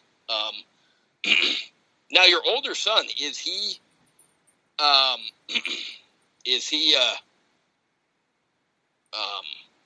so you said he plays drums, what's he, in a band or whatever? Not really, just jams with friends. They don't really no band. So is your younger son the geeky one then, or do you just he's got more geeky side to him. He's really into video games. Kids have so many distractions now, you know. Yeah. I think Yeah. We're so into action figures because they meant so much to us. I don't know that they mean that much to the kids these days. They don't. They don't unless the kids have parents like us that are into it, so it's around. But if you got parents that don't collect anything, if the kids are buying this stuff, that's what's going to happen. They're going to be into it for a couple of years, and then they're going to get into either the console games or the apps, you know, on the devices, and you know, it's going to fade. I mean, I think that's half the reason why a lot of the stuff that the toy companies are putting out now isn't to the quality that we want it to be, because their core audience is, they're on to something else in a year or two. I mean, they're not. I mean, if these properties don't have some sort of media tie-in, then that's just it. I mean, my daughter and her friend were watching that Max Steel cartoon on Netflix. I remember last year or the year before, I remember going into Target, seeing Max Steel figures and saying, where the fuck did this come from? And then I found out that there was a cartoon. I'm like, wow, they invested a lot of money in a half-assed line that I don't think most people even realized was on the air until Netflix started showing it. And it's just strange how I can't imagine growing up nowadays with parents that aren't into this stuff, that I don't see how you'd ever get into it. It's just, I don't know, it's odd to me.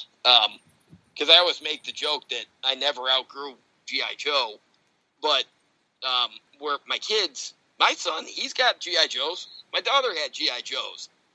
She feels she'll watch the cartoon again, case in point. But the actual characters, she can't name any of them. I'm kind of hoping my son will be able to. Wait, no, I take that back. She was watching that Sigma 6 cartoon on the Hasbro streaming channel with me. I hate anime, but I was watching it to humor her. She liked it. She couldn't remember any of the characters' names other than Snake Eyes, but she was at least enjoying that. But, yeah, G.I. Joe wasn't something I could get him into. And not having any more luck with the Transformers either. So, but, hey, I got her for Star Wars at least. Kind of hoping my son, you know, he's got G.I. Joes. I'm kind of hoping he'll get into some of it, but I don't know. But yeah, your other son, he's 14, so he's on the cusp of finding girls and not caring about this stuff anymore, too. That's right. That's right. He's I was still gonna say- into it, though. I was going to say, but at least, you know, that could, because if he really has the geeky tendencies, that might only last a few years before he gets to be an adult and he goes back to being a geek.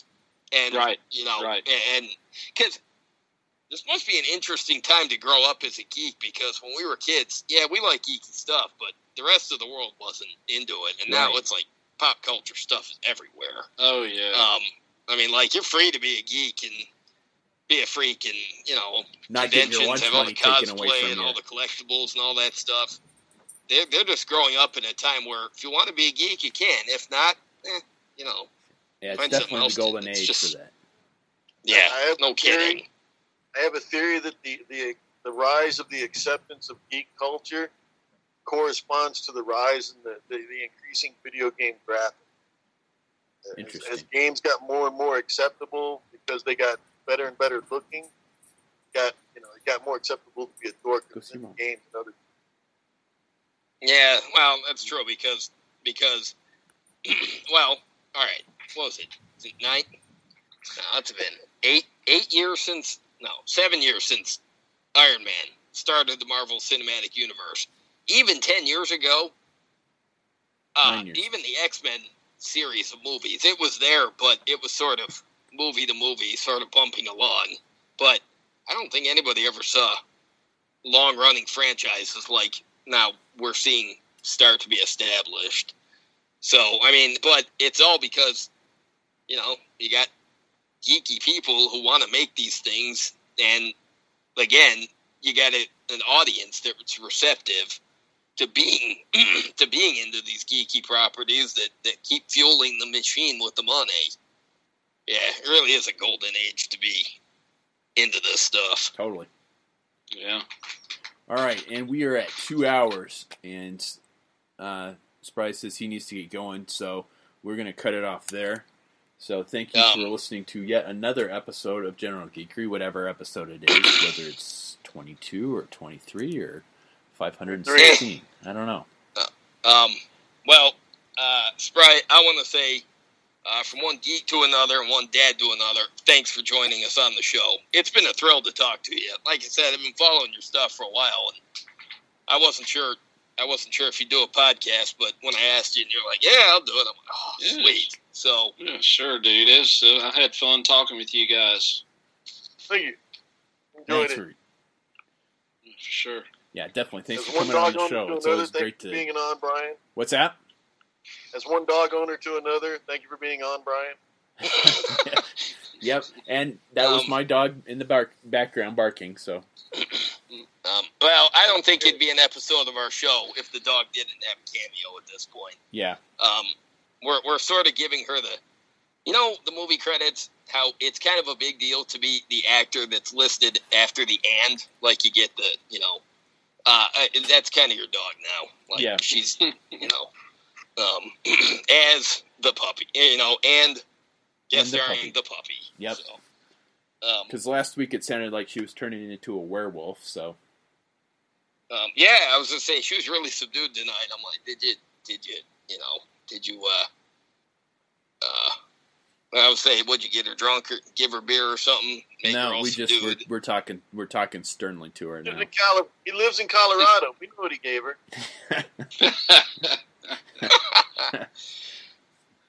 Yeah, no. All right, so thanks for listening to another episode of General Geekery, and tune in next week when we'll have absolutely no idea what we're talking about once again.